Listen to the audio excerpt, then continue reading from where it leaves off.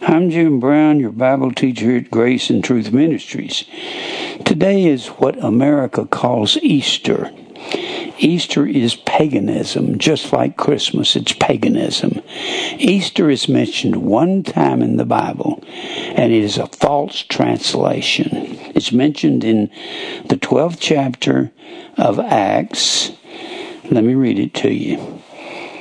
And now about the time Herod the king stretched forth his hands to vex certain of the church. There were many Herods. This is one of the Herods. Herods were they weren't of Israel. They were Idumean Herods. Idumean. It means they came from the descendants of Esau. Idumea is the same thing as Edom. Edom is just south of Israel. That's the land of Esau. And he killed James, the brother of John, with the sword. James and John were the fishermen that Jesus called. And because he saw it pleased the Jews, it pleased the Pharisees. He proceeded further to take Peter also. Then were the days of unleavened bread. The days of unleavened bread was the same thing as Passover. And when he had apprehended him, he put him in prison and delivered him to 4 quaternions of soldiers to keep Peter, intending after Easter. Such a terrible thing to translate that way. To bring him forth to the people. When you look up Easter, it will tell you the word is P-A-S-C-H-A, or in the Greek, P-A-S-C-H-A.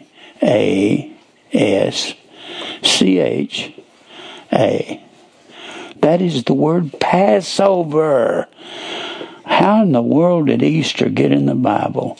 Well, I've said this before, that half the translators were Roman Catholic, and the chief translator of the King James Bible was a man named Lancelot Andrewes. He was a Roman Catholic priest. There's a lot of mistakes in the King James Bible. The mistakes are not in the Textus Receptus. That's the Greek text that it comes from. So this is wrong. And I put something up on the board here. I have wrestled with what to teach today. Easter is actually, it comes from the word Ishtar. It is the word Ishtar. These are variations of the word Easter. Easter was a goddess of the British, an ancient goddess of the sun. It all has to do with sun worship. It comes from the word Ishtar. Ishtar resurrected Tammuz from the dead. That was actually just the resurrection of the crops. That was on March 25th in the ancient world. That's exactly, he resurrected. That's a false god. That's not, Tammuz wasn't the god. He was a mythological, imaginary god. And it was Ishtar that resurrected him from the dead in the spring so they could have crops. It was about crops and food. Crops. And Ishtar comes from the word Ashtart or Ashtaroth, A-S-H-T-O-R-E-T-H. If it's spelled with an E, it's singular. If Ashtaroth is spelled with an O, it's plural. And it comes from Ashtaroth, and you get the word Ashtar, A-S-T-E-R, and Ashtar is the Greek word star. And they worship these gods in the stars, and Venus was in the stars. And Venus was the same thing as Ashtar, or Ishtar, or Easter. Venus was worshipped as a cone. She was never worshipped in human form. She was worshipped as a cone. Mr. Layard said, since they worshipped him in the stars, they put a star on top of her.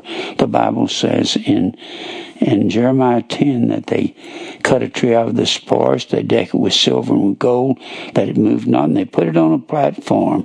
Well, that's the Christmas tree in Jeremiah 10. Jeremiah 10. Now, I put something up here. Resurrection.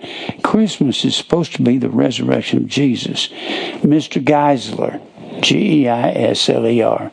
He is a historian, Geisler, said they did not use one day a year to celebrate the resurrection of Christ. They used every first day of the week. Every first day of the week. That was Sunday. Let me say this one more time in case you've missed it. When the Bible says at the very end of the Gospels, Matthew, Mark, Luke, John, that on the first day of the week, Jesus rose from the dead. It actually says the word week is Sabbath, Sabbaton. Sabbaton.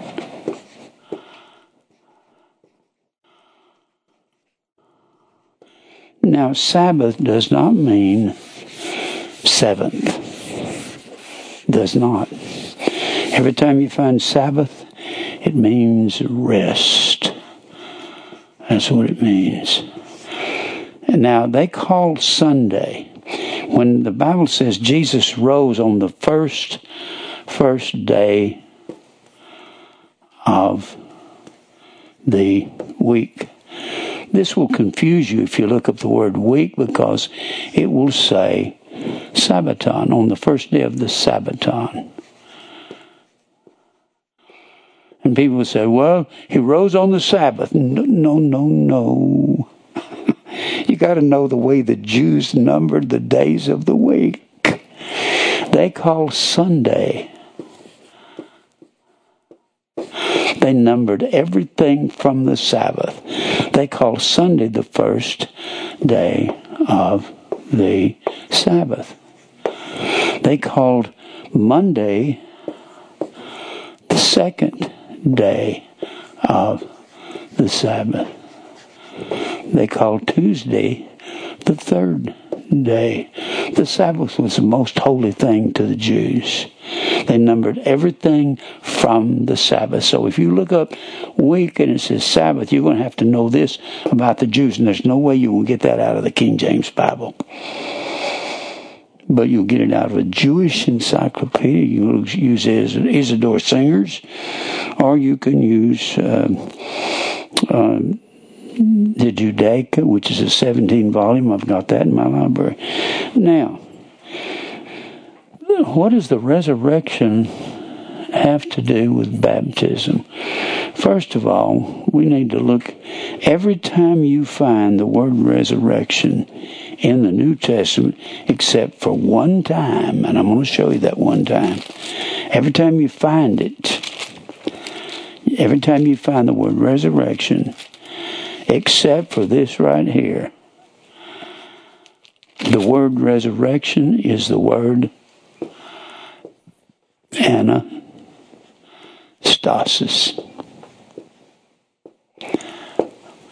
Every time you find it, other than when Christ rose from the dead in the Matthew, the 27th chapter, verse 53. Well, let me read 52 and 53. And the graves were opened. This is when Christ was resurrected. And many bodies of the saints which slept arose. The dead people in the city of Jerusalem arose from the dead when Christ come up out of the grave. Well, the Bible says it's appointed a man that wants to die, except for these people. They get to die twice. And these were believers. and came out of the graves after his resurrection. That word is not anastasis. The only time the word anastasis is not anastasis. It's the word ageris, E-G-E-R-S-I-S. E-G-E-R-S-I-S. When the Bible talks about Jesus being raised from the dead, it never uses the word anastasis. It uses the word ageresis. And that means to raise from the dead or arouse from sleep. It has to do with that. Every time this word anastasis used, it's feminine gender. That cannot possibly be talking about Christ. Here's something people don't understand about the resurrection. Resurrection is much more than Jesus resurrecting from the dead. It has to be Christ resurrecting in us, because anastasis means to come to life after dying. After dying. If it's feminine gender, what does that have to be? It has to be the church. Because we die daily, don't we? Over there in 1 Corinthians, look over there very quickly.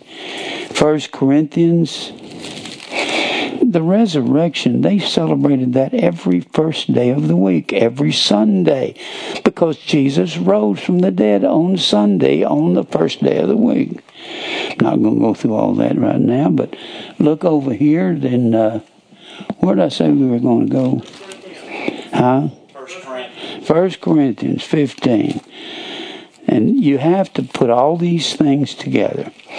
1 Corinthians, the 15th chapter, and Paul will tell you, this is and I'm going to give you something preachers have wrestled with. They don't have any idea what to do with it. I've never heard a preacher that understood it. Paul says here in 1 Corinthians 15, look at verse 28, and when all things shall be subdued by Jesus, then shall the Son also be subject unto him that put all things under him, and that God shall be all in all. Else, what shall we do which are baptized for the dead? Now, there are people, the Quakers, I believe, I'm not sure, Mormons baptize people for the dead. They get somebody in there and say, we're going to baptize you for a dead person. This has to do with what I'm talking about up here. If the dead rise not at all, rise is the word engero, or engeresis, why are they then baptized for the dead?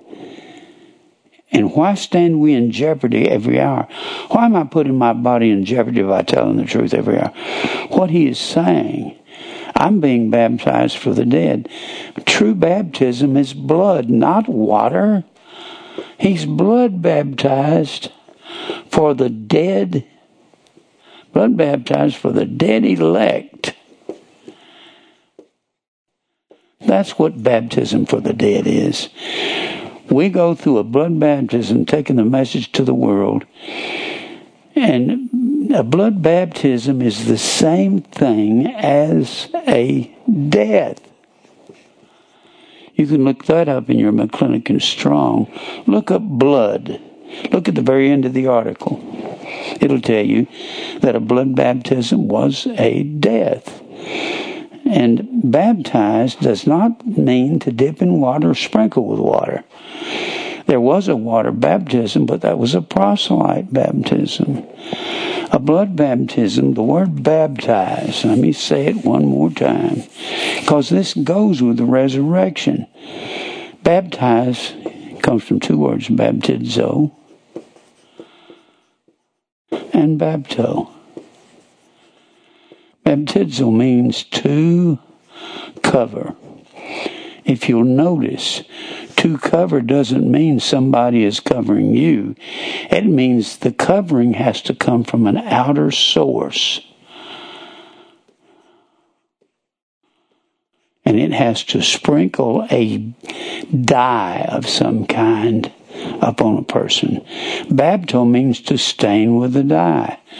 So even Mr. Girdlestone and even the McClintock and Strong under baptize will tell you that this word baptizo was an infinitive. Was an infinitive originally. An infinitive is not a verb showing motion. It's not. An infinitive is a noun.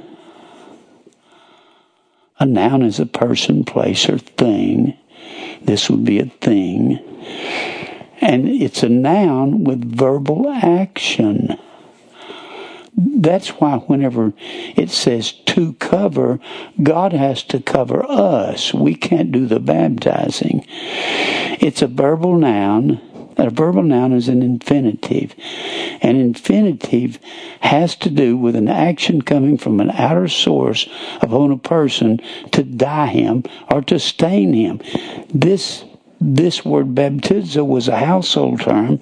It was a household term. Many of the authorities will tell you it's a household term that meant to stain with a dye that women used for dyeing clothes.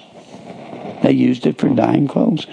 So being an infinitive, when you see that in Revelation, the first chapter, Revelation 1, look at that very quick. Look at Revelation 1. Revelation 1. And you got to notice who's doing the washing. An infinitive is God doing the washing. We're not. Revelation, the first chapter.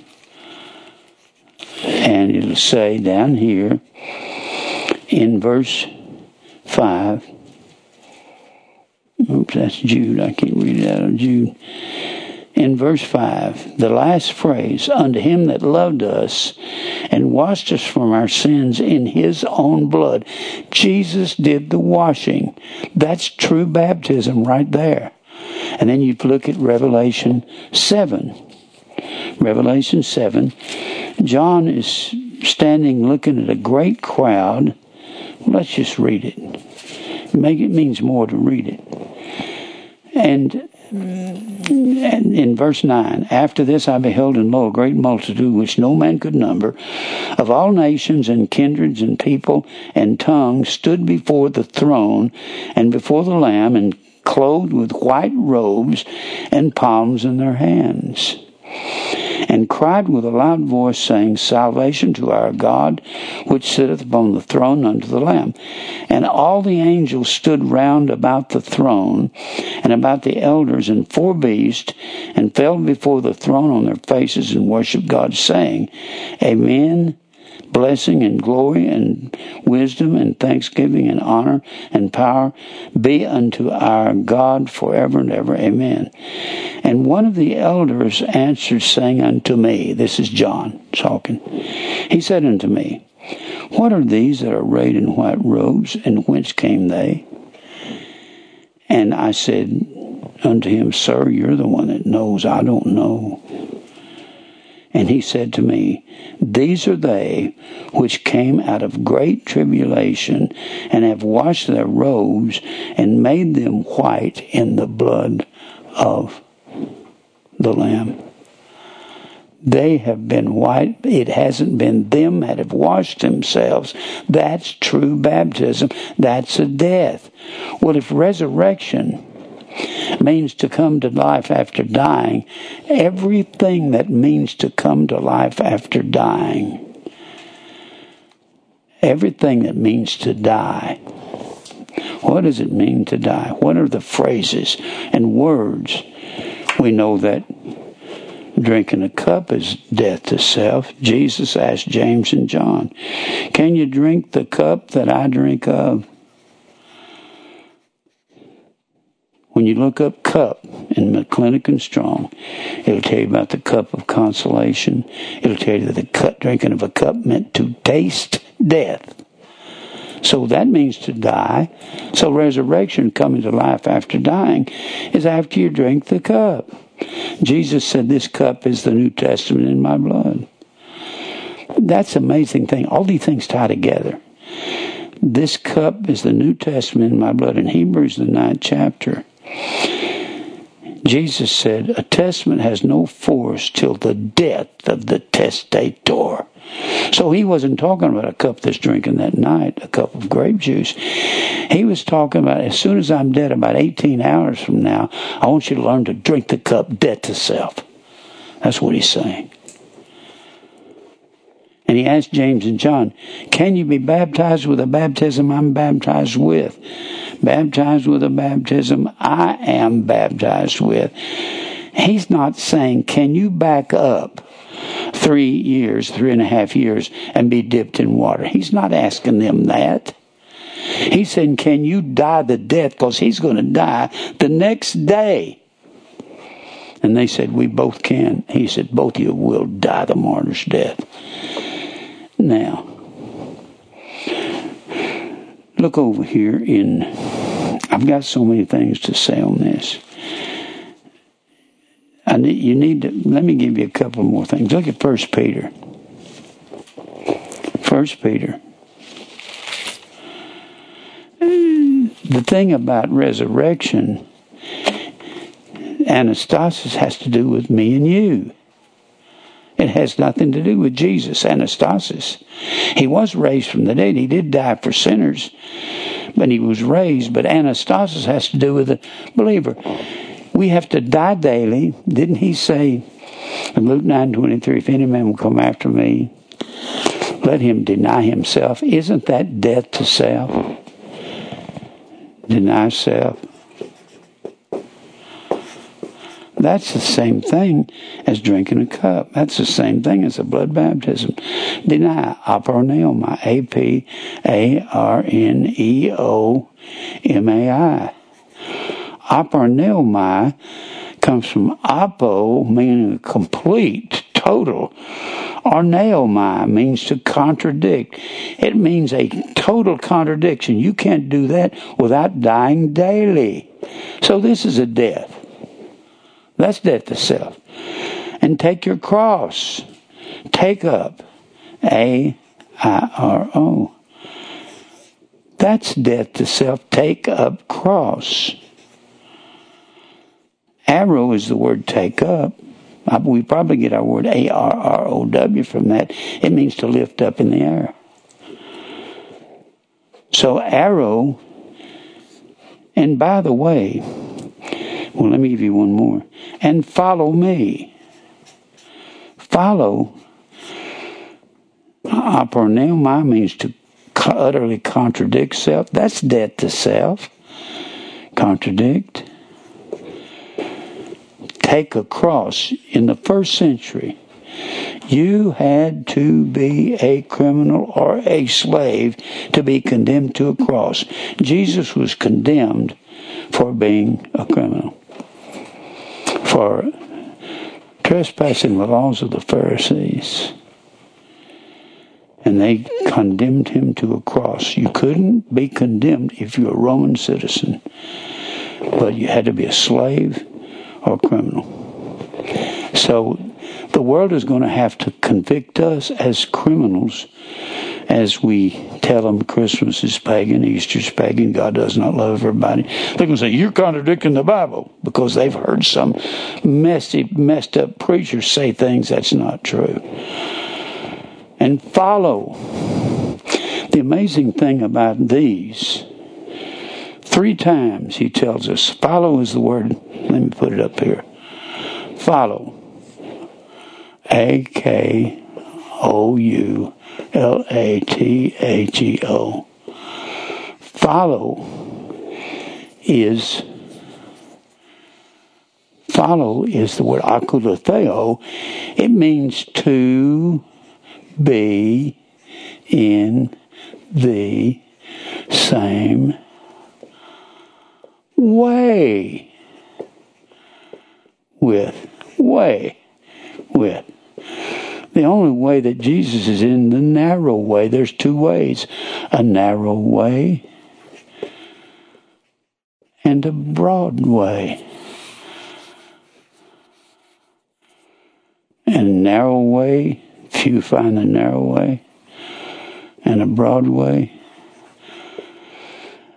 And narrow is the word thalibo, Thlibo, and it means to squeeze through some narrow opening, like you're going through a turnstile. Squeeze through a narrow opening. And thalibo comes from the word thlipsis,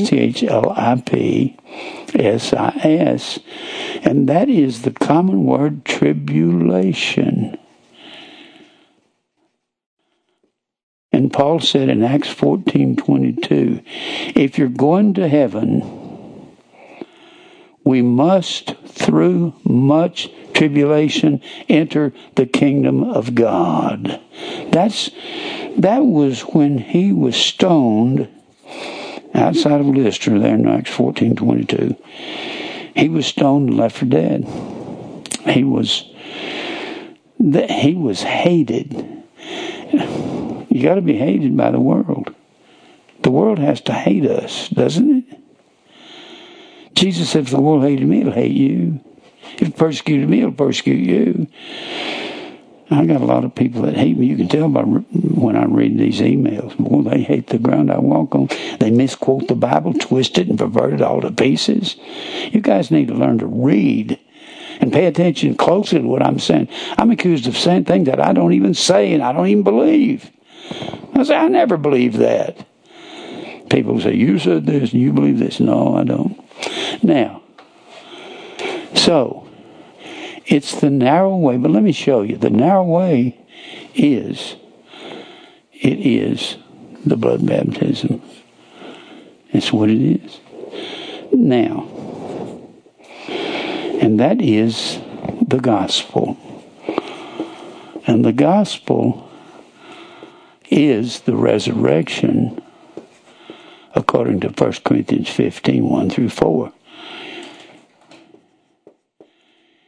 And the gospel is the resurrection. Paul said, I come to declare you the gospel, how that Christ died and was buried and resurrected again the third day. That's the gospel. But the gospel is the same thing as the resurrection. And the blood baptism is the same thing as the resurrection. Look at Luke, the 3rd chapter. I don't know if you get sometimes how these things fit together, but I'm going to go through this slow and show you. We're talking about resurrection. Resurrection is every Sunday. It's not Easter. Easter is a corruption. Every time you find it, Passover in the New Testament, it's Pascha. The same word that some Roman Catholics stuck in the King James Bible in Acts 12. It's wrong. Good night. People say, who do you think you are, some brilliant Greek scholar? It doesn't take a brilliant Greek scholar. All it takes is a Strong's Exhaustive Concordance and an interlinear Bible. Look it up yourself.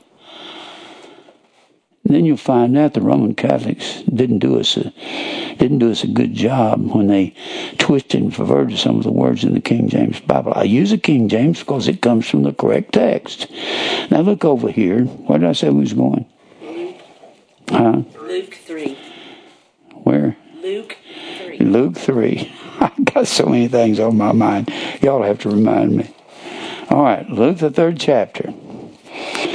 And I have put this together before. I've never heard a preacher do this. Nobody. I'm going to have to race the board to put this up there, because I'm going to make this a real simple algebra equation. Now, you may say I didn't do good in algebra. You'll do good in this. And I'm going to use some algebra axioms. And it's not hard. If you didn't make good grades in algebra, you had a terrible algebra teacher. That's what you had. Now look here in Luke 3. Talking about John the Baptist. All right. speaking of John, we can look at Annas and Caiaphas being the high priest. The word of God came into John, the son of Zacharias, in the wilderness.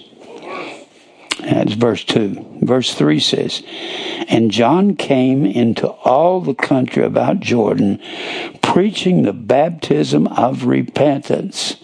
Now, the fact that the Bible says baptism of repentance, I've said this before. I don't know if everybody got it. In the Greek language, I'll have to erase this so I can use the board. In the Greek language, you've got singular, plural, masculine, feminine, neuter, gender in the singular, masculine, feminine, neuter, gender in the plural. Neuter means a thing, a stool, a desk, a car. Masculine is male, feminine is female. Neuter means it has no gender. And then you have nominative, genitive, dative, and accusative case. Nominative case is the subject or the predicate nominative. You say, I don't know what that is. Jim, that's the subject, is the pastor. Pastor is the same thing in the predicate. That's everything past the subject is the predicate.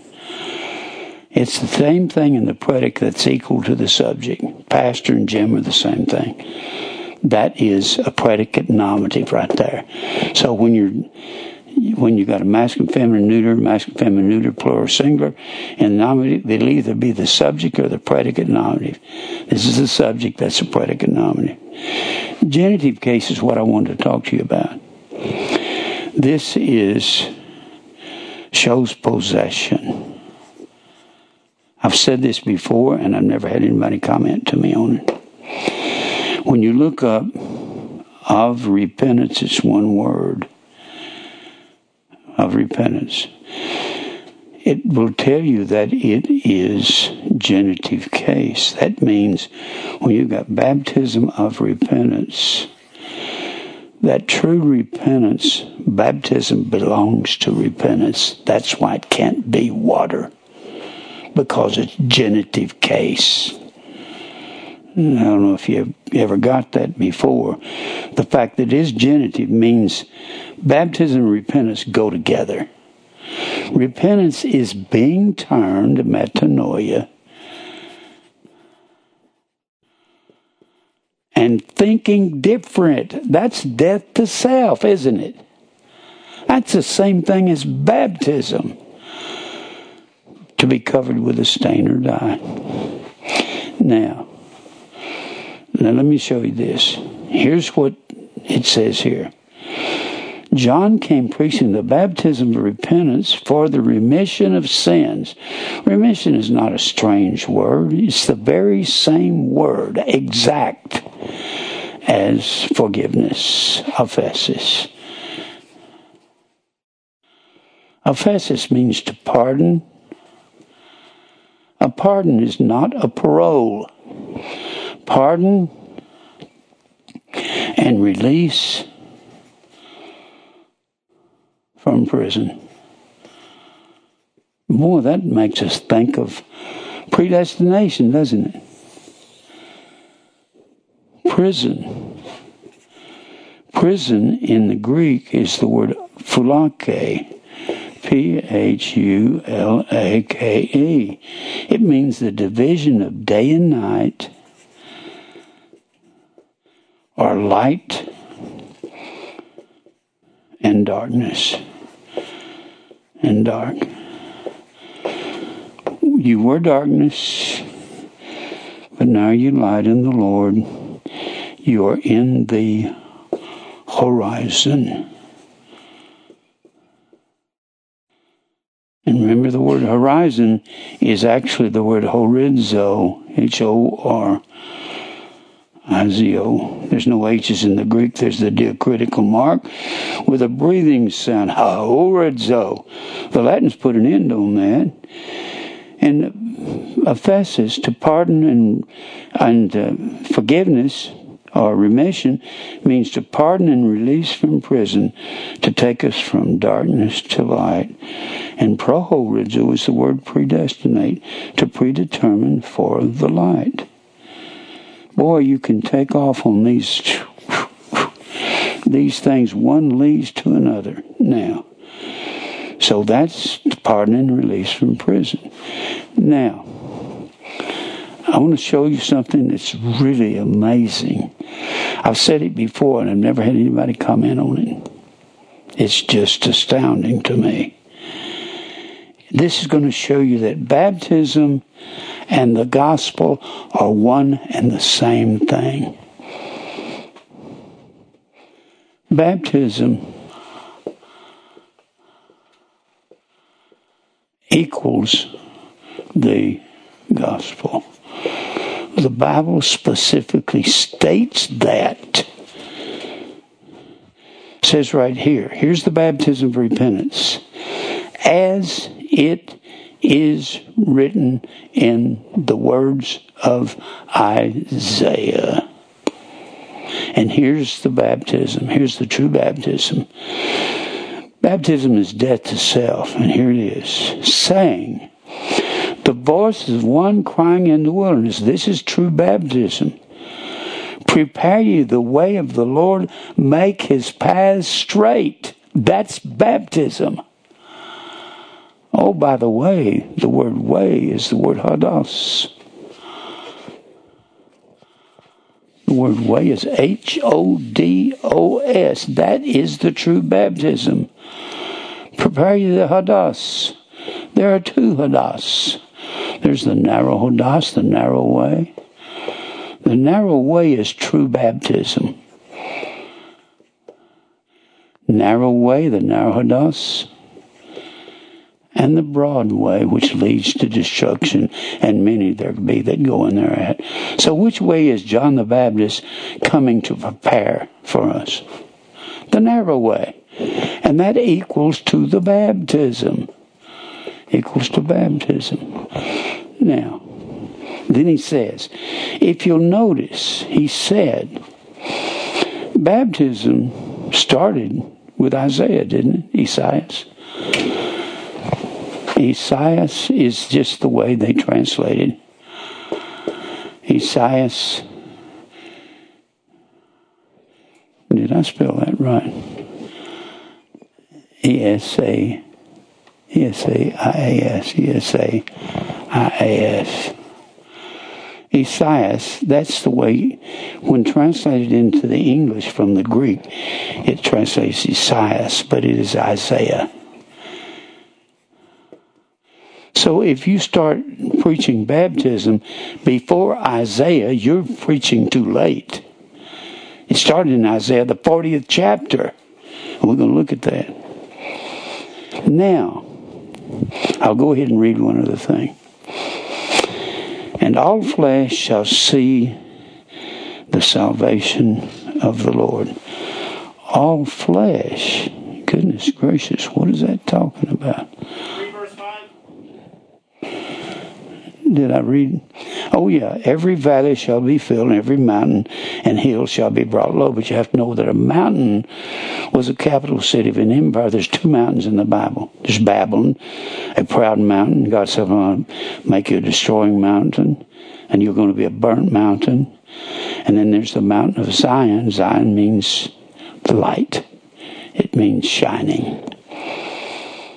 And then he says, every valley shall be filled, every mountain hill shall be brought low, and the crooked shall be made straight, and the rough way shall be made smooth, and all flesh shall see the salvation of the Lord. All flesh is the same thing as all men.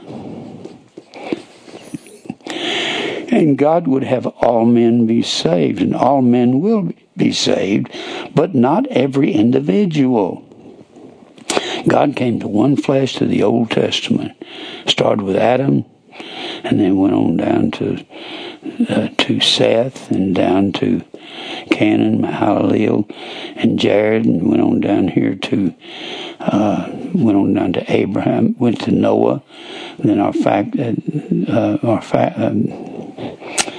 Shem, and then our facts said all the way down to Abraham, Isaac, and Jacob.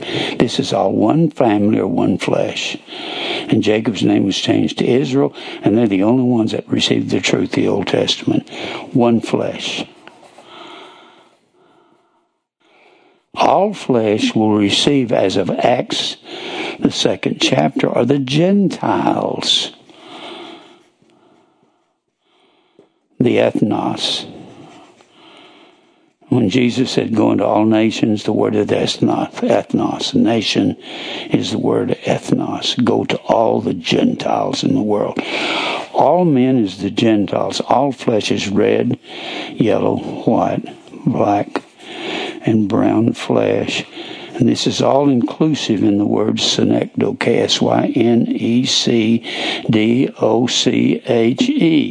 Synecdoche. Synecdoche means a part of something is the whole. Part is the whole. If one red man, one yellow, one white, one black, one brown man saved, all men or all flesh will be saved. That's what it's talking about. Now we've got to tie another. Remember, baptism is the narrow way, right? It says it right here. Then go over here to Mark, the 1st chapter. Let's look at something that's equal to that. The gospel is the resurrection. We've established that, to come to life after dying. In verse 1, the beginning of the gospel. Here is how the gospel starts. Of Jesus Christ, the Son of God, as it is written in the prophets. Whoops. Behold, I send my messenger, John the Baptist, before my face, which shall prepare thy hodos, the way, the narrow way. The voice of one crying in the wilderness, prepare ye the way of the Lord, and make his paths straight. So prepare the way is the gospel, isn't it? Let me put it like this.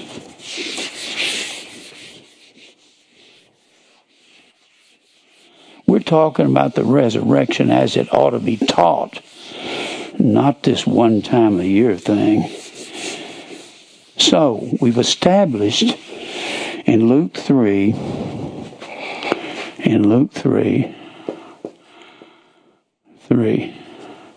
we're starting in verse 3, that the true baptism, which is a blood baptism, the true baptism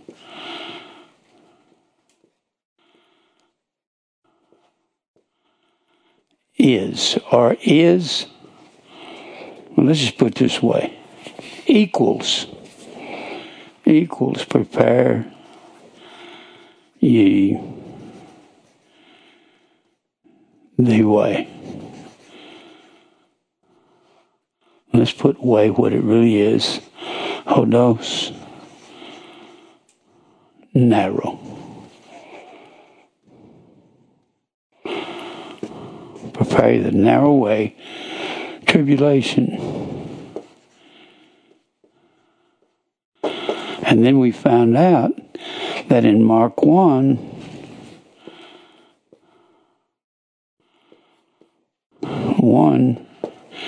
that the gospel equals prepare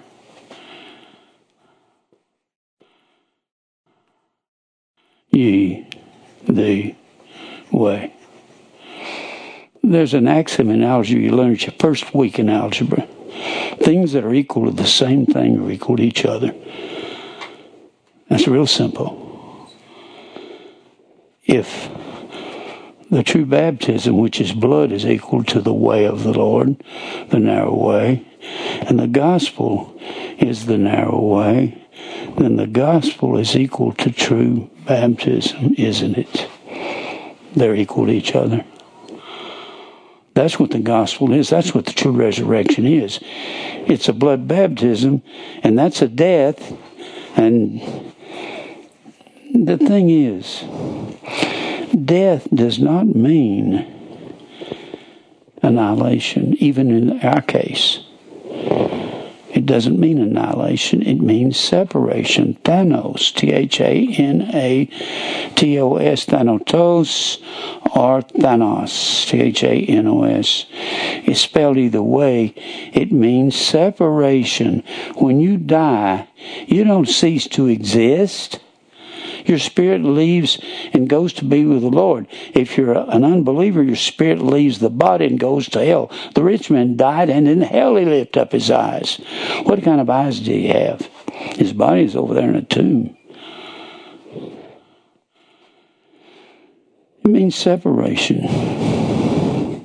But it doesn't mean. What does death to self mean? Well, how many things are death to self? Faith is death to self. Faith is death to self. You quit believing in yourself and you start believing in God. Faith is the substance of things hoped for. Substance is the word hypostasis, Hupostasis. It comes from hupo, meaning under. Stasis means to stand. Faith is understanding, but the Bible says there's none that understand, that there's none that seeks after God. Where do you get this understanding? God has to put it in your heart. And if you understand, you learn, don't you? You learn. A learner is a disciple. It is the word mathetes, Mathetes, and that means a disciple or a learner. And Jesus said in Luke 14:27, he that beareth not his cross and followeth after me cannot be my disciple, my learner. You cannot be a disciple, a learner, without a cross. And a cross is death to self. So faith equals death to self, doesn't it? It's dying. Drinking a cup. Can you drink the cup that I drink of? Yes, we can. He said, both of you will die the martyr's death. This is what people hate about the real truth. They don't like the dying. They know they're going to have to give up what their mother says, what their brother says, their father says, their kids say. If they don't want the truth, you got to give them up. You don't have to get mad at them. You got to say, look, I'm not compromising the Word of God for anything. And so resurrection has to do with death after drinking the cup, after faith, being death to self, being a daily cross. And that's how you learn, that's how you understand. God has to put the understanding of the faith in you. Without a cross, you can't be a follower of Christ. That's true resurrection. How do you resurrect spiritually? Well, if death is separation, and someone comes and you tell them about Christmas, it's paganism, it's Christ's Mass, it was against the law to celebrate Christmas 300 years ago in America, it's Roman Catholicism, it's the Mass of Roman Catholicism. If you tell them God loved Jacob and hated Esau, for either one were born, for either one had done any good or evil, you're telling them the truth. And most people will separate from you. There'll be a form of death between you and them. Next time they say, oh, Jim, don't have time to talk. I have to go. And sometimes they'll see you and they'll turn and run the other way. I've had people do that. That's death. That's separation. They don't want to be around you. You've had that, haven't you? I've had it nearly every day. They don't want to talk, but I've got all these words in my mind I'm ready to say them very quietly, very gently. I don't have to be loud. Say, well, here's what the Bible says. You got to deal with it. I've had people say, I don't believe in predestination. I said, well, you go to a Baptist church and you say you're a believer? You have to believe it. It's in the Bible. I'll say it to them just like that. You got to believe it. It's Bible. And if they want to get mad at that, I'd say, well, the Bible says, for whom he did foreknow, he also did predestinate to be conformed to the image of his Son, having predestinated us in the adoption of children by Jesus Christ to himself, according to the good pleasure of his will. You mean you don't believe that? Is that what you're saying to me? I'll be so insistent. If you don't call yourself a Christian if you don't believe the Bible, and you have to. And I know most people are not going to have. They're not going to have their guns loaded the way I've got it up here in my head. I know that. The best thing you can do is memorize a few Greek words and tell it to people. So now we've learned that the gospel is the resurrection. The gospel is baptism. The gospel is predestination. Some guy wrote to me and said, Paul was baptized in Acts 9. No, he wasn't. Not in water. But he was baptized. Look at it. Look at Acts 9. It doesn't say Paul was baptized in water. Acts, the 9th chapter. Now you talk about a scoundrel outside the church. Paul was it. He was a rascal when he was a Pharisee.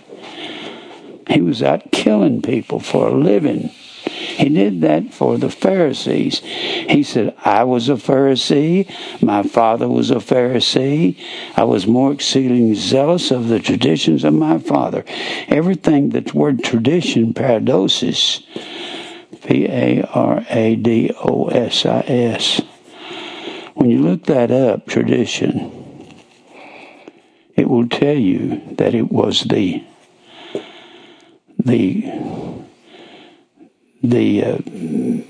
traditionary law of Moses. The traditionary law of Moses was false. If you read that, you're not going to know what to do with it. Traditionary law of Moses. The traditionary law was the law of the Pharisees.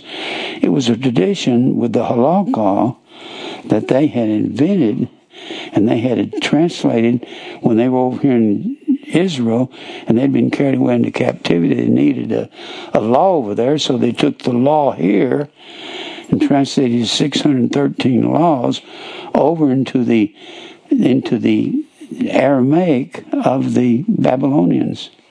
Aramaic. No, I can't even spell when I'm talking. The Aramaic.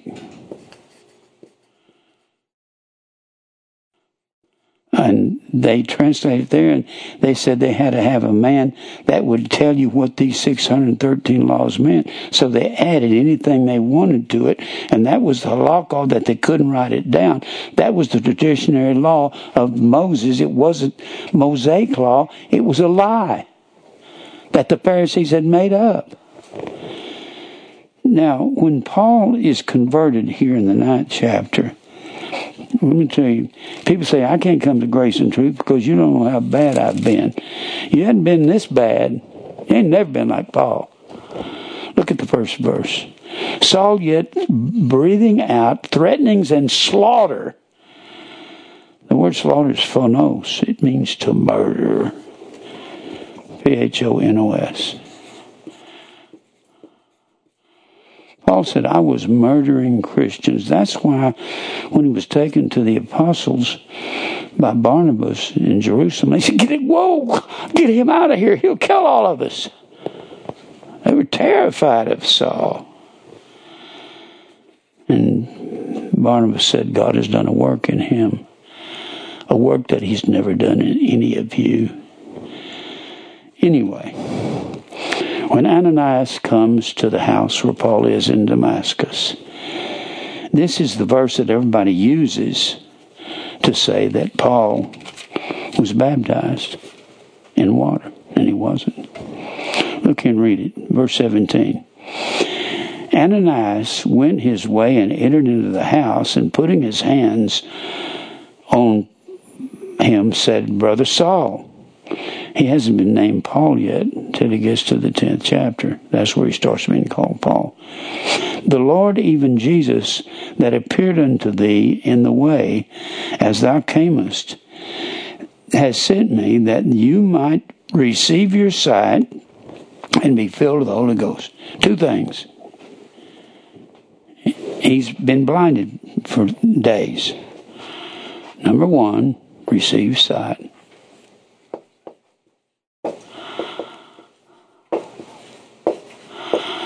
And number two, be filled with the Holy Ghost.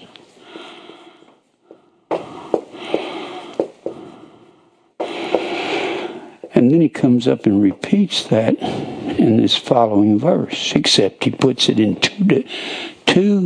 one of the things he has to do, he puts it in a different terminology. And he says, and immediately there fell from his eyes as it had been scales, and he received his sight, and forthwith arose and was baptized. He wasn't baptized in water. He was baptized with the blood of Christ. He tells you he's relating this same experience. He's talking about blood baptized. The Holy Ghost and Holy Spirit are the same word, hagios pneuma. So he's filled with truth. And there's death to self, death to Paul, death to the old man. This is a blood baptism. Look at Acts, the 22nd chapter. 22nd chapter. We're talking about resurrection today. This is true resurrection when we're resurrected, when we die daily. And you look at this right here. 22nd chapter. He's relating his story with Ananias one more time in the place where he is. And verse 12, one Ananias, a devout man according to the law, having a good report, and of all the Jews which dwelt there, came unto me and stood and said unto me, Brother Saul, receive thy sight. So that's the first thing, receiving sight. And the same hour I looked up on him, and he said, The God of our fathers hath chosen thee, that thou shouldest know his will. This is Ananias talking to Paul. And to see the just one, and shouldest hear the voice of his mouth. For thou shalt be his witness of all men, and thou hast seen and heard. And now why tarriest thou? Arise, and be baptized, and wash away, apolatrio, or actually apolusai, wash away, L-U-S-A-I. Wash away. He's not going to wash away with sins with water, is he? No. It's got to be the blood of Christ. He's washed us from our sins in his own blood. He did the washing. You always got to notice that. That shows the infinitive in it. He did the washing. We don't do that. Now, there are three words for in the Greek. Three common words. You have the word E-I-S, which is pronounced I-C-E, ice, or ease, however you want to pronounce it, I don't care. Ice. And then you have the word epi. You have the word E-N. Not one of these means to move into and come out of. Not one of them. This word ice means to sink into, but not come out of. That's the word that Jesus used in the Great Commission in Matthew 28. He said, Go into all the world, teach all nations, baptizing them in. Now here's the funny thing to me. Why would Jesus tell them to go baptize with John the Baptist's baptism when he had one of his own? Why would he? John the Baptist says in Matthew 3, I don't know how everybody missed the blood baptism. All the Baptist preachers, all the Church of Christ preachers, all of them missed it. It's like they don't even care what it means. In Matthew 3, John said, I baptize with water. John was doing a proselyte process for people to come into Israel. But he said, there comes one after me, speaking of Jesus. He'll baptize you with the Holy Ghost and fire. The word ghost is P-N-E-U-M-A. The word fire is per. What do you need that for, Jim? There was a man that lived around 320 BC. And his name was Zeno. And Mr. Zeno said, all this universe that we look at out here, he said, all of it was a living, breathing entity, like I'm a breathing entity here. I'm a living, breathing entity. He said Jupiter and Mars and Venus and all this, plus all the stars, was a living entity. And he said, and he started something called Stoicism. And they were called Stoics. Sometimes CK, sometimes just C. Stoics. And he said, all this was the universe this was 300 years before John the Baptist standing on the banks of the Jordan River. And it had become a common understanding that pneuma and per meant life. He said, what gave this cosmos, K-O-S-M-O-S, he called it a cosmos. We call it C-O-S-M-O-S. He said what gave it life was pneuma and per. Everyone in hearing distance knew what that meant. It meant life.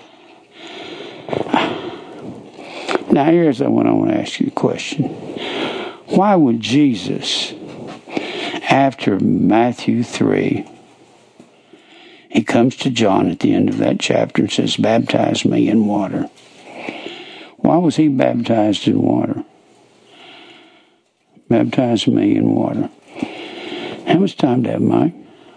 31. Okay, maybe I can get this all in. Baptize me in water because the Pharisees kept calling Jesus a Samaritan. They hated Samaria. Samaria was northern Israel. And they said that if you're from northern Israel, you were from especially if you're from Nazareth. To say Nazareth was like saying the garbage dump or the septic tank. That's what Nazareth was to them. That's why Nathanael said, when Andrew came, said, we found the Messiah. And Nathanael said, where is he from? Andrew said, Nazareth. And Nathanael said, can any good thing come out of Nazareth? It was the pit hole of the world. Nazareth was right there in the state of Zebulun. So, Jesus had been circumcised. His mother had offered 2 turtle doves. And all he needed, this was a proselyte process. And the Pharisees, in their halakha, they said, if a man would go through this proselyte process, circumcision, washing in water, and they got that from the temple. They had the temple, the brazen sea, the altar, the curtain, the Ark of the Covenant, 7 candlesticks, the table of showbread, and the altar of incense. 1, 2, 3, 4, 5, 6 pieces. These were gold, beaten gold. These were brass. And they implemented that that's where the priests had to wash after they offered a sacrifice. They implemented that into this proselyte process. And they said if a man would go through this, that they would have to listen to him by their own law. So Jesus tells John, let's fulfill all righteousness. Let's fulfill the righteousness of the scribes and Pharisees. They'll have to listen to me. Otherwise, they'll never listen to me. They think I was raised in the land up here of Nazareth, but I was born in Bethlehem, Judah. And that's all they accepted. We're not going to prove anything to them. I'll be washed in water and they'll have to listen to me. That's why John said in John, the 1st chapter, therefore am I come baptizing with water that Christ might be made manifest to Israel. That's the only reason. And they would have to pay attention. They still got so angry at him, they finally killed him. Have you had anybody get that mad at you yet? Well, now why would Jesus, here's the whole point. Here's the thing. Why would Jesus, in Matthew 3, go to John and say, wash me in water so they'll have to listen to me? And then he'll go into his first message in the 5th chapter. That's the Sermon on the Mount, 5, 6, and 7. And then he'll go through his ministry. And the Pharisees will get angry at him and crucify him.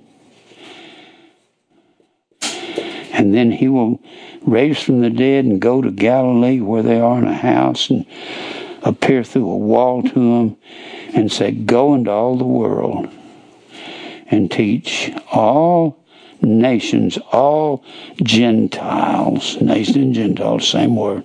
Same exact word. Go teach Gentiles now, which they have never been given this, baptizing them. Now, here's the way the preachers want it to read.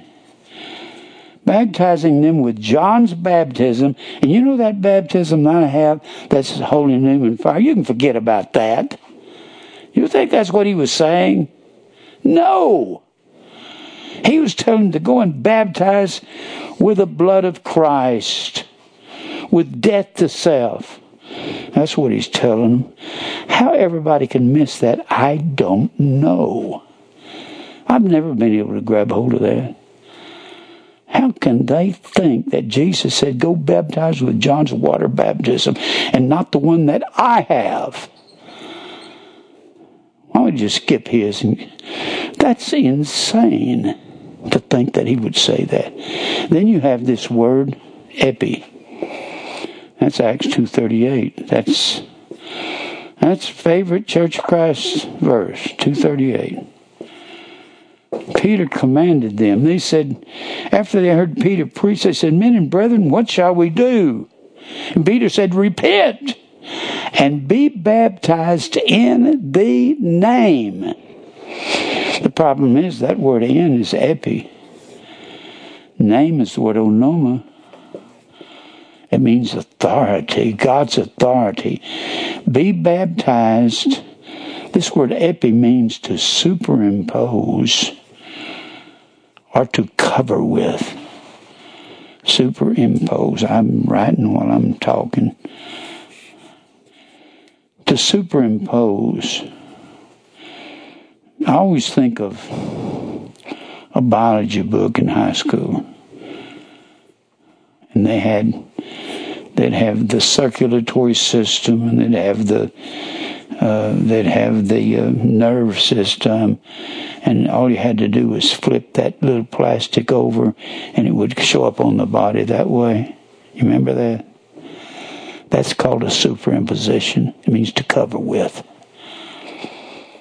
It means to cover.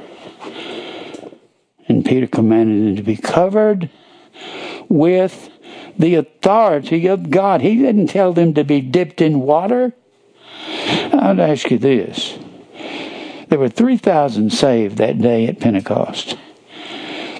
You think the Pharisees are going to turn over? They had killed Jesus 50 days before.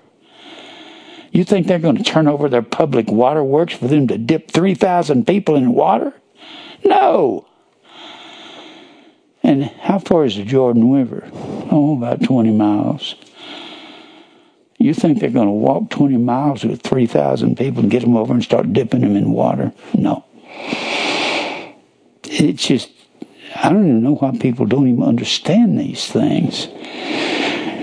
What it is, they're not investigating every little detail of the Scripture.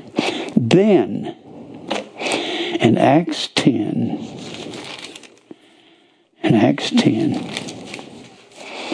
these are the different... Peter's relating his time in the earliest part of this chapter, where he went to the house of Cornelius, who was a Gentile. He was of the Italian band. Evidently, he was probably a Roman from Italy. And he was a believer. And Peter went over there and preached to him. And he was relating his adventures to him here in the 10th chapter, starting in verse 44. While Peter yet spake these words, the Holy Ghost, or the truth, Hagios Pneuma, fell on them which heard the word. And they of the circumcision which believed, circumcision was a title for the Jews, because that was Abraham's requirement in the 17th chapter of Genesis. They of the circumcision which believed were astonished, and as many as came with Peter, because that on the Gentiles, on the all flesh, and they had never been... The first man to preach directly to the Gentiles was Peter. He said so in Acts 15. He said, I went to the house of Cornelius and preached to the Gentiles first, above everybody. He says, the Gentiles heard by my mouth, first of all. Because that on the Gentiles was poured out the gift of Hagios Pneuma, the truth. The Holy Spirit is truth. I don't know why they translated Holy Ghost and Holy Spirit, two different words, because they're the same thing. The Holy Spirit and Holy Ghost are truth. John 14, 15, 16, John 15, 26, John 16, 13, 1 John 5 and 6. The Spirit is the truth. And they had never received the truth before directly. For they heard them speak with tongues, with glossa, foreign language, because they were over at the house of Cornelius of the Italian band, and they needed to talk to him where they could understand, and that was a miracle of the apostles. That was one of the gifts of the apostles in 2 Corinthians 12 and 12. And then Peter says, can any forbid water that they should not be baptized? It doesn't say that in the original text. Doesn't say it. It says in the original text, not the water, forbid. These are Gentiles. They're going to get confused, thinking they have to have the water because that's a part of the proselyte process. Peter said in Acts 15, or Paul said it in Acts 15, when they were coming back from their first missionary journey. They're coming back. See if I can find that. They're coming back from Asia, which is not my dog, but it is my dog. I do have a dog named Asia.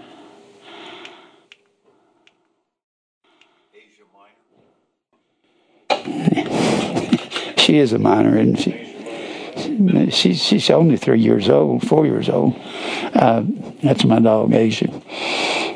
And when they were coming back from Asia, there were some Judaizers followed them and say, you need to go back up here and circumcise these Gentiles. Paul said, no more. No more circumcision. No more. And Peter says, no more water in Acts 10. No more water. Forget that. He says, no more. And then he says, can any forbid? It's forbid is the word K-O-L-U-O. K-O-L-U-O. By the way, the word forbid is an infinitive. He says, not the water, stop the water. He said, forbid the water, that these should not be really truly baptized, which have received the Holy Ghost as well as we. And then he says, he commanded him to be baptized in the name. To be baptized in English, when you have an infinitive, you've always got to be. Let me say something about to be.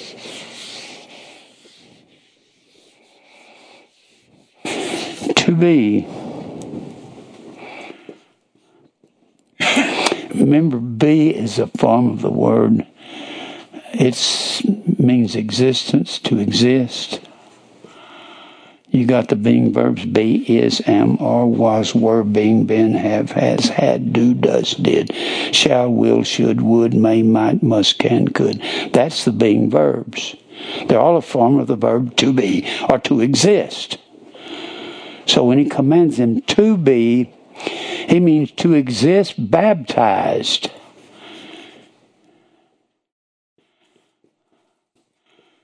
In.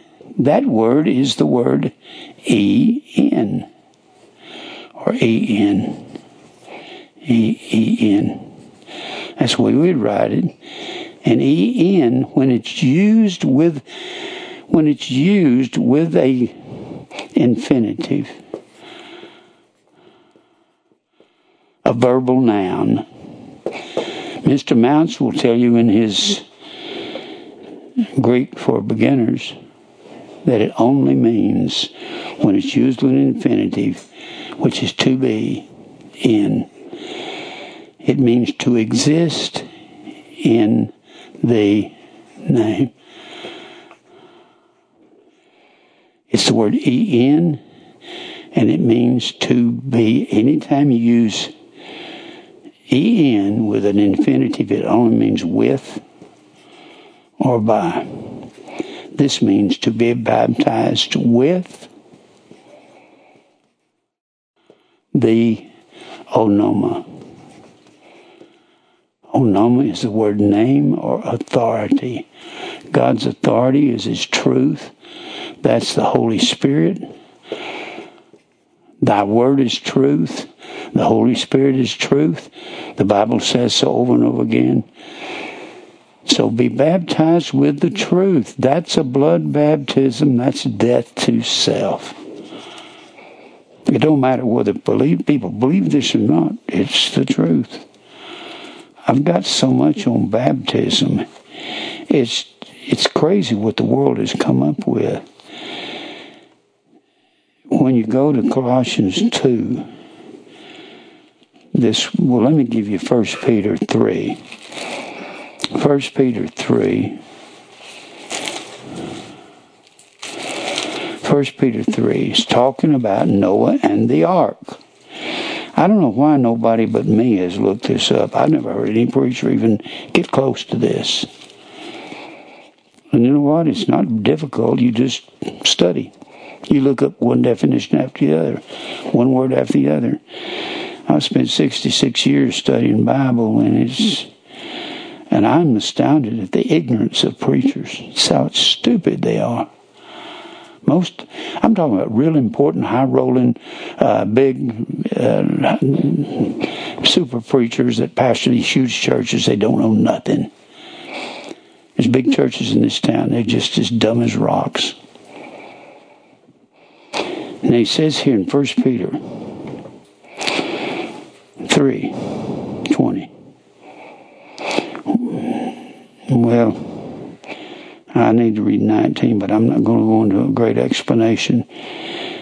by which also he went and preached to the spirits in prison. Well, I need to read 18. Christ also has suffered for sins, the just for the unjust, that he might bring us to God, being put to death, there's death, in the flesh and quickened by the Spirit. Quickened, that's resurrection.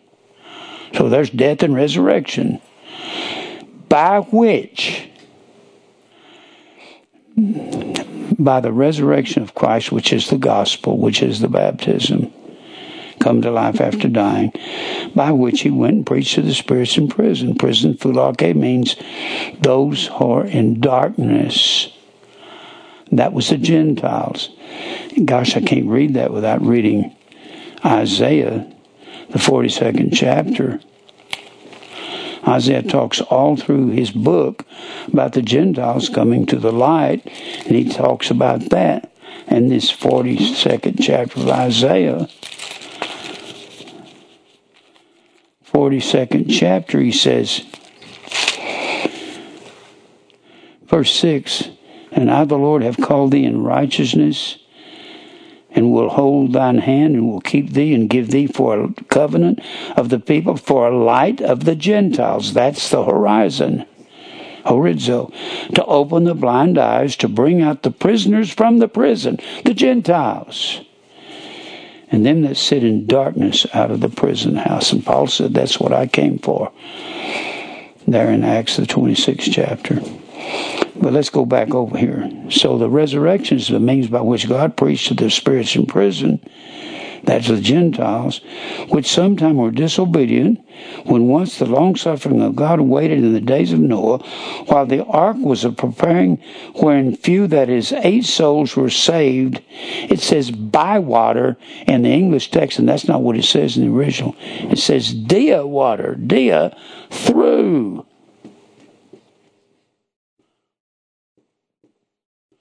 And then read the next part. The like figure, the same way they were saved, antitupon, means corresponding. A-N-T-I, antitupon. Corresponding. The same way, even baptism doth also now save us, the same way they were saved in the ark. The water wasn't the baptism. It was not. It was the judgment of God. The baptism was the pitch of the ark. When the Lord said, Noah, in Genesis 6:14, pitch the ark within and without with pitch. Pitch with pitch. This has the exact same meaning as baptized. Pitch is the word kafar. The second word pitch is kofar. The first word pitch is a verb, cover. The second word is a noun, to stain or to dye. Pitch with pitch has the exact same meaning as baptized with bapto. Same exact word. Same exact meaning. And kafar is the same word as atonement. When they pitched, when the high priest would come in on the Day of Atonement, and he would get the offering off the altar and come in and go through the veil and stain and dye the Ark of the Covenant. That was true baptism. This is true baptism. And this is true baptism. It's not water. It's like one fellow walked up to me after church one night when I preached on this. He said, if people don't deal with blood, if they deal with the water, they're never going to deal with the blood baptism. Blood baptism is death to self. And that's what this is talking about. Not the putting away of the filth of the flesh, but the answer of a good conscience toward God. I could talk about conscience all day. By the resurrection of Christ in us. That word resurrection is anastasis, and it's feminine gender. Let me give you something else on feminine gender. Go back over here to 1 John. I've heard preachers preach on this, and get lost as a goose on it. Do I have time, Mike? 9 minutes. I'll get through this. There's some things on blood baptism I haven't gotten to. It's just so hard to get to all of it. Look here in 1 John 4. If you don't go to these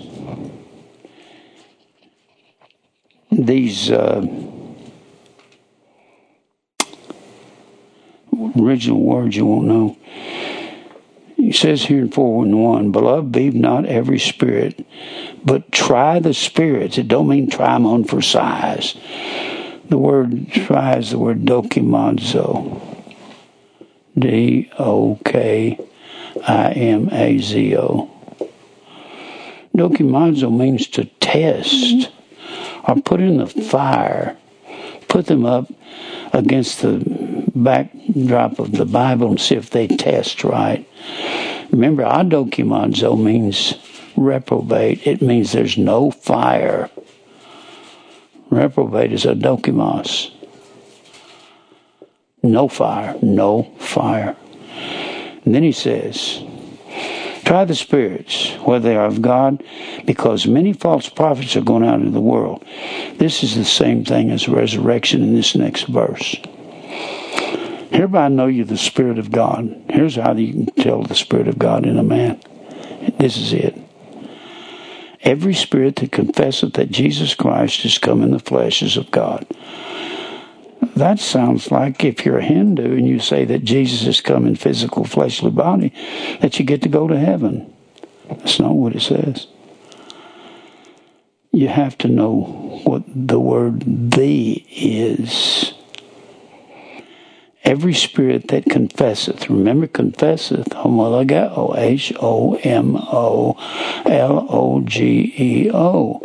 Homologeo is the word confess, comes from homo, a homosexual is of the same sex. Homogenize has the same meaning to it. Homo, of the same. It means of the same logos word. It means to agree with. To agree with, but you can't agree with God if you're not a believer. And then he says that confess that Jesus Christ has come in the flesh. The is the word te, feminine gender. Feminine. See if I can find this real quick. Here it is, right here. The flesh. Here's the word "the."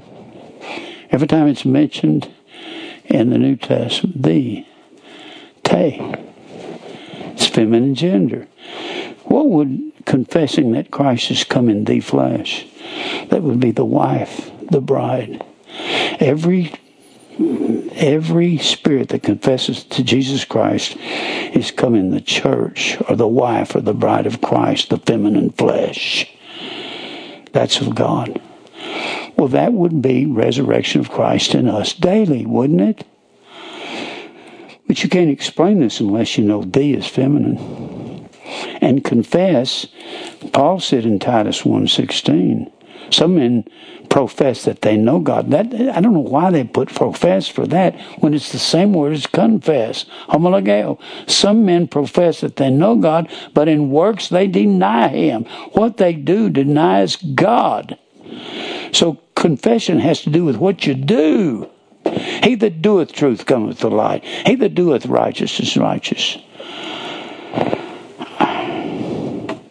There's so much to this, looking at these words. I wanted to get to some more of these verses, but it's so hard to get to all of them. I don't know why preachers haven't looked at these things. I just don't know why I have any idea. I would call any of them down. I don't care if it's a professor of a seminary, if it's a head of a seminary. I'm not afraid of those guys. They usually don't know much. This Moeller, who's head of the Southern Seminary in Louisville, Southern Baptist Seminary. He claims to believe predestination. I'll promise you he don't believe what I believe. And he doesn't believe that God creates evil. And he does Christmas. And he believes in pre-trib rapture. Most of them do. I don't know why they can't see these things, see words. If they're reading through the Bible fast. And then he says in verse 3, every spirit that confesseth not that Jesus Christ is come in the flesh is not of God. And this is the spirit of Antichrist. If you don't confess, homologao, that Christ is coming, the feminine flesh of the church, that means you don't believe truth is in the believer. I cannot get over preachers. I've spent a life studying and looking at these things, and none of them believe much of anything. I'm just sick of them. They don't even know that we die daily. If you die daily, you're resurrecting Christ daily. You're put to death by some acquaintance that doesn't want to have anything else to do with you. That's happened to all of us, hasn't it? They don't want... The only thing that will make you free is the truth. You're not free when you're tied to some denomination. If you go into a Baptist church and say, there's no pre-trib rapture, they will ostracize you just for that. They'll cut you off. They want nothing to do with you. If you tell the Church of Christ, baptism is blood, not water, they'll say, well, you can't come to our church because you got to be baptized in water by a Church of Christ preacher to be a believer. They'll tell you that. You got to partake of the crackers and grape juice every Sunday, or you can't be a Christian. I don't know where these guys come up with their doctrines, but it's terrible. The doctrines of the world, I am tired of the preachers, fed up with them. Yeah, I guess y'all know that, don't you? I'm sick of them. I don't care who they are. They have no right to stand in a pulpit and say they're proclaiming the Word of God and not tell people the defined truth. They have no business. And I understand that when they first start, they don't know all these things. But when they see something, they need to investigate it and look at it. And I'm just done with them. I've got so many more things to say on resurrection. There's so much to it. But resurrection and baptism and the gospel are all the same thing. Without one, you can't have the other. Well, I guess I'm out of time, ain't I, Mike? 1 minute. 1 minute. I can pray for a minute. Let's pray. Father, thank you for the truth above everything in our life. I pray that you'll give us strength to continue your word. I pray you'll strengthen the flock. Some are not strong. Give them strength. Fight our battles for us, Lord. I can't fight them anymore. Thank you for these wonderful words that you've given us. Thank you for understanding. Open every door you can for the ministry, and I pray that you'll strengthen the sheep here. And we'll praise you for everything. Give you glory for all things. In Christ's name, amen. Well, there's a lot of baptism there. And I really needed to get back to Easter. That's paganism. But it's supposed to be resurrection, and I had to talk about the resurrection. Every time except that one time, it's anastasis, feminine gender. Female.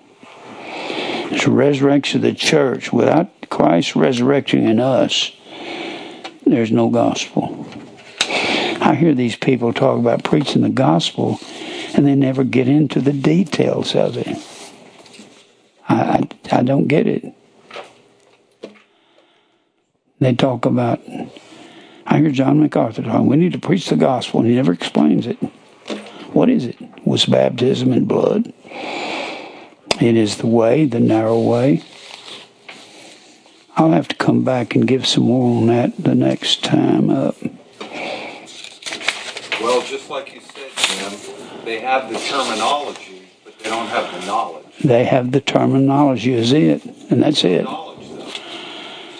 It's not that I am brilliant. I just take my time going through something, look at every word, and think it out as I'm studying it. I think it out. And I look at it and examine it and break the words apart. I never read fast. Never. I never have. I read slow. I don't know what it's saying.